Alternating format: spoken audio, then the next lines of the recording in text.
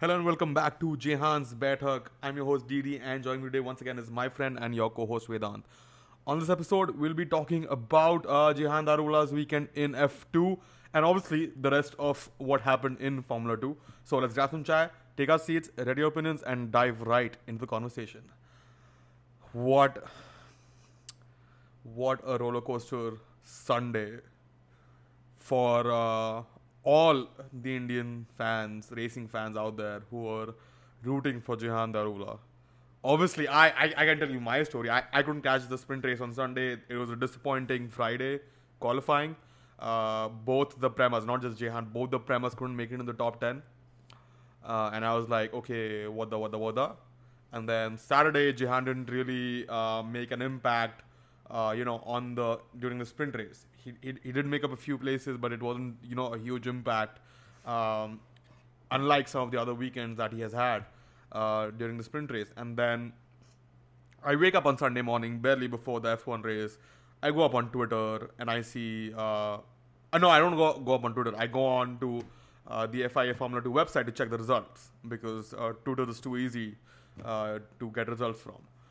So I go on to the FIA Formula and I see Jehan Darula finish second in the sprint race. And I text you and I'm like, what happened? What happened? How did Jehan go from P12 to P2? Tell me the story. And then you were like, oh, rain, tires and whatnot. And I was ecstatic. I went from being sad to ecstatic. And then I made the mistake of logging onto Twitter an hour after and seeing that Jehan had been called in because Prema decided to dry up the track illegally or whatever. And he might get a 20-second penalty, and then an hour later he got the 20-second penalty. So I went from being sad to mad happy to being really frustrated, all in a span of about 3 to 4 hours. So yeah, definitely a roller coaster weekend there. Yeah, How was absolutely. it for you? It was weird, to be honest, because I I wasn't watching the race, like both the races properly, because my cousins are over. So I was watching, like I had the stream on and I had the live timing on, but I was not really watching it live. But obviously I was, following it through commentary and all that. But to read that Jehan is P2, running P2 was fun, like was very, it felt very good. It felt very good. And then to read that Jehan has been promoted to P1 because Richard Yeah, Verschoor, that too. I forgot about Yeah. that. Yeah, exactly. because Richard Verschoor did Sebastian Vettel and did not have Yeah. enough fuel in his car on the cooldown lap. So that was the best moment of my weekend.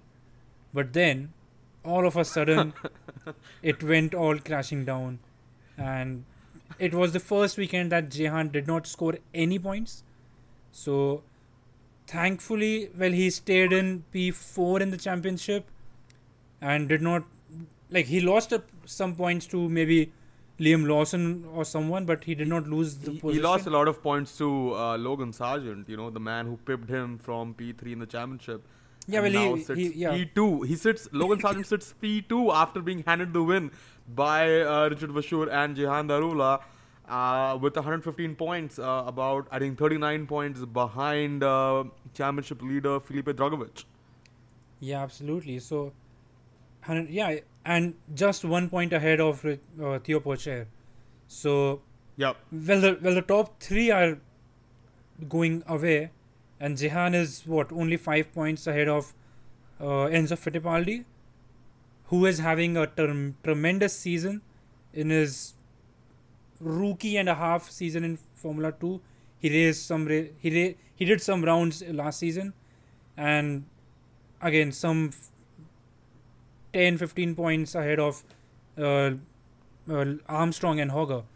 But anyway, well, hopefully Jehan can recover and stay in P4, because I think getting P3 back might be a little difficult. Especially especially the way Prema are operating right now, because it's not just Jehan. The thing is, it's not just Jehan.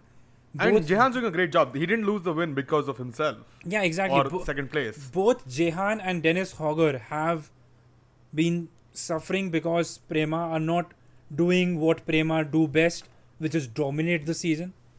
Because I mean, I don't know what's going on there, but both the Prema drivers are struggling in qualifying. They are doing great in the alternate strategy in the feature race, but qualifying is still a big mystery for them. Yeah, my next point is just I've written down why Prema why, and I don't want to shout into the microphone, but why Prema why? Why are you doing what you're doing? It's been the way Prema, not just their qualifying pace, but the way Prema have been going around with qualifying has been a mystery on a few weekends. Yes, feature race strategy usually works out for them, and they can make up a lot of places, at least with Jehan. But sprint race, they have good race pace, but sprint race is also a hit and a miss for the most parts. So the consistency is clearly not there. And F2, IndyCar, F3, all the junior series, and not IndyCar, but like all the junior series and IndyCar is one with consistency, and we know that. The only reason Felipe Dragovic is still up there is because of the consistent races as he's had so far, and how consistently he's been able to put himself in the top 3, 4, 5. And that is what Logan Sargent has essentially done over the last few weekends. He didn't have a great start to the season, but he's picking up the pieces and he's building a season. And if he continues to do so, I hate to say this, 1 week after what I said last week, but Bruno Michel might just be right. Logan Sargent might just be mounting a title challenge, although he's still quite far away from it, even though 40 points doesn't seem like a lot in F2. He's still quite far from it, given that Felipe Dragovic has a great car underneath him. He's got the pace and everything, and he's had a great season so far. But yeah, I mean, why? Just why Prema? Why? I mean, you remember when Jehan was announced with Prema, everyone was done with the season already. Win it or be P2, because we know that Prema would be like both the Prema cars would be in the top 3. They'll win the championship. They'll win the constructors championship, the team's championship, sorry, and then it'll be all fun and games for Prema from the get-go. But somehow they have turned it around for themselves and went in the completely opposite direction. And yeah, I mean, there's no coming back from here. Sorry, go ahead. Like they can hope for they can do their best and minimize the damage and whatnot, but there's no way back from here. Yeah, now Logan Sargent, it's been said that if Daniel Ricciardo leaves, Logan Sargent might get a Williams seat, and Oscar Piastri, like you said, in the F1 podcast, might get a McLaren seat. Now, another question is, if Logan Sargent does end up winning or gets really close to, winning the championship, do Williams promote their own driver, or do they have Alpine, do they take Alpine's junior driver? Because having Logan Sargent in F1 will be a big dub for Williams, not just their junior academy, but from not a big dub, but like quite a good win. Just from a PR standpoint, they will be the first one to have an American driver on the grid. It won't be McLaren, so that is another aspect to it. Obviously, with Oscar Piastri going to Williams, they will be getting some money from Alpine. It's not going to be let me put your driver in the seat and let him have a season in F1. But again, at the same time, it seems like Logan Sargent can wait another season before getting that Williams seat. So even getting Oscar Piastri in that seat wouldn't be a huge blow to his F1 hopes, as long as he can keep up his performances in F2. Yeah, absolutely. But I really do hope that Logan Sargent doesn't win the championship and comes in P2. No, hear me out. Because I want him to do another season in Formula 2 and then win the championship and then get into Formula 1. Because there's a very high chance that he won't get a Formula 1 seat in 2023. He's far too young. His Formula 2 season has not been that extraordinary. Like, he's no Charles Leclerc or Max Verstappen or Oscar Piastri for that matter, right? And if he wins Formula 2, he won't get a Formula 1 seat. He won't get to race in Formula 2, and he'll move out. Exactly. And then eventually he'll have to move to IndyCar because he's an American driver. So hopefully sorry Logan if you are somehow listening to this, but please come in P2 in the championship so that you can race one like another season in Formula 2 and get a better launch into Formula 1. Hopefully, yeah. Hopefully, can get a seat in 2024, which is much more likely than next year.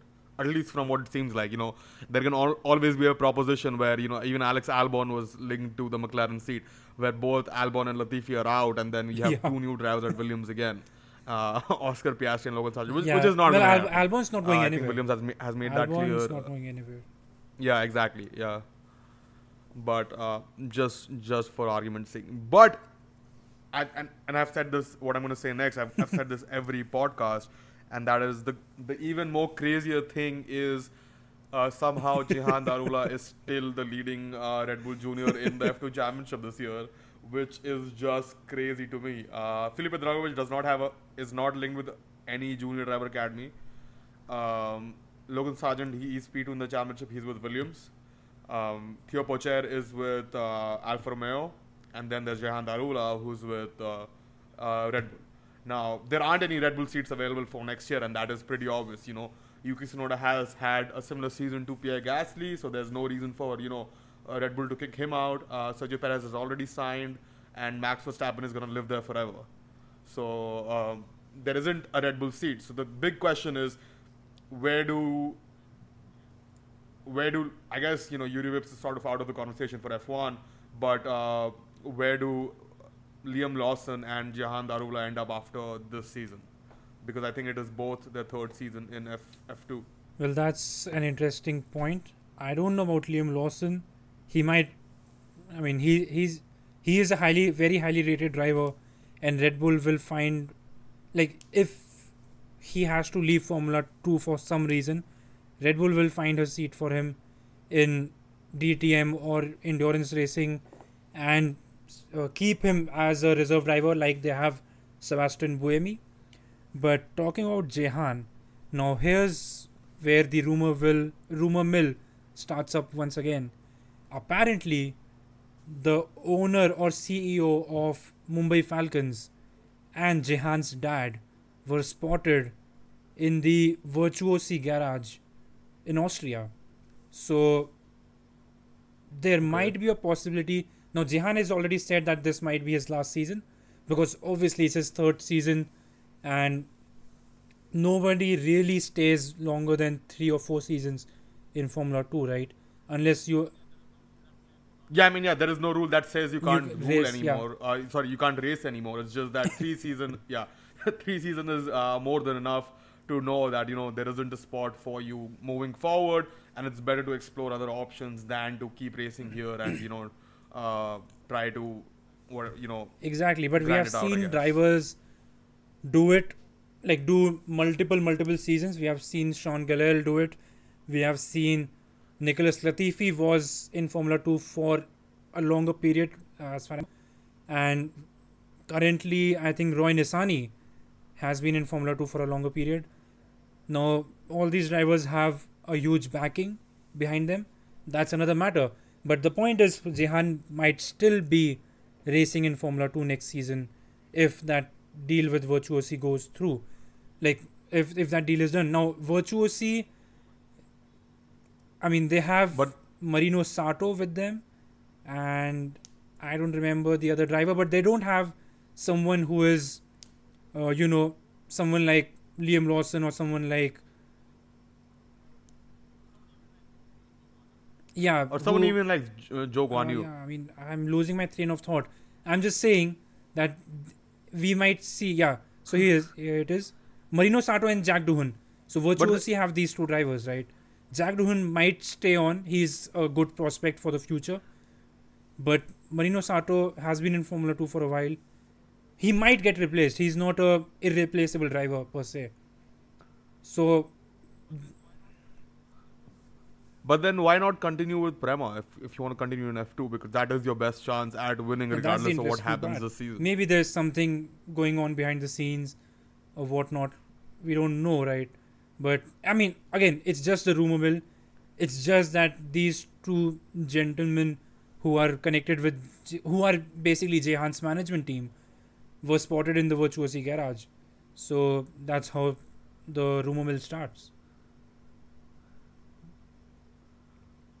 Yeah, that is how it starts. But obviously, we want to see Jehan in F1, or if not there, then some Yeah, other top level series. But yeah, not that there isn't a Red Bull seat coming up anytime soon.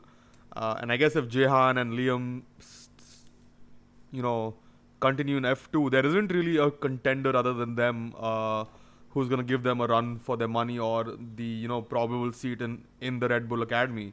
Because who's next? Like Dennis Hogger. Ayumu Iwasa is the only other one. I mean, yeah, sorry, yeah, Dennis Hogger, Liam Lawson. So like, they're still in the same pool. Nothing changes from this year going forward. If they continue in F2, they're still competing with the same pool of drivers. Because I don't think No, there's anyone I mean coming up from F3 or F4 Isaac that Hadjar that might will give come trouble up, them. but he won't be competing with them for the seat per se because he'll need another couple of seasons. And then I think Zach Crawford or someone, yeah, I think it's Zach Crawford, right? So he is Yeah, having a good season. yeah. He might come Jack up Crawford, yeah. to Formula 2, but then again, he's substantially younger than these drivers, and in a different league, in a different internal league per se. So yeah, let's see how that goes. Yeah, that is exactly the point I was trying to make. So it's not the worst decision. It's just that the expectation was so high going into this year that this feels like a loss Yeah. more than more than anything else. But we'll see what happens. It'll be interesting to see what AlphaTauri also do, because Pierre Gasly has signed a 1-year deal, but is there really, obviously some drivers, even Nico Hulkenberg stayed in F1 for the longest time without having a race winning car. So is that a career that Pierre Gasly wants to build in F1? Um, those are just questions for them to answer. We have seen drivers choose F1 over other things, and we have seen some drivers, leave F1 and go on to not not necessarily greener, but a more competitive series and have fun. Marcus Yep. Ericsson, Pascal Wehrlein, and the likes. So it's a very personal question, and the answer to that will vary from driver to driver. But we'll see what happens. Before we wrap up this podcast, just some results from F3. Obviously, like we talked about, Jack Crawford, another Red Bull Junior, won the sprint race, and another Red Bull Junior, Isaac Hadjar, won the feature race. No big issues there. Victor Martins, who is not a Red Bull Junior, I believe, leads the championship by 1 point ahead of second place Isaac Hadjar, and ahead of Arthur Leclerc, who's another 6 points behind. Now, Bruno Michel should really promote this championship fight, which is actually really close, instead of the F2 one. But nonetheless, obviously catching F3 races is almost impossible out here. But if you're somewhere in Asia, or in Europe, it must. I would definitely encourage you to watch the F2 and F3 races. They're so much more fun. Well, Austria is Yeah. debatable, but they're usually more fun, and there's so much action. It's hard to follow. But yeah, that's all from my side. Without anything else from Yeah, but you I before just we, wanted to close mention this podcast. uh, an ex Formula 1 driver who was racing in Formula 2 this weekend in place of Ralph Boschung, Roberto Meri, who raced in Formula 1 in 2015 or 16, if I'm not wrong, for Manor, just one season. And his last Formula 2 outing was back in 2018, so 4 years prior to his one-off outing this weekend, and he scored a podium. He was one of those drivers on the feature race who started on the slick tires as opposed to the leaders who started on the wets, and he was racing Jehan Daruwala throughout the race. He took second from Jehan, and he was second when the checkered flag fell, but he had a 5-second penalty for the track limits infraction, which, if you saw the feature race, like, they were being thrown out like candies, right? So he had that penalty. But then, of course, Richard Verschoor and Jehan Daruwala got their penalties and disqualification.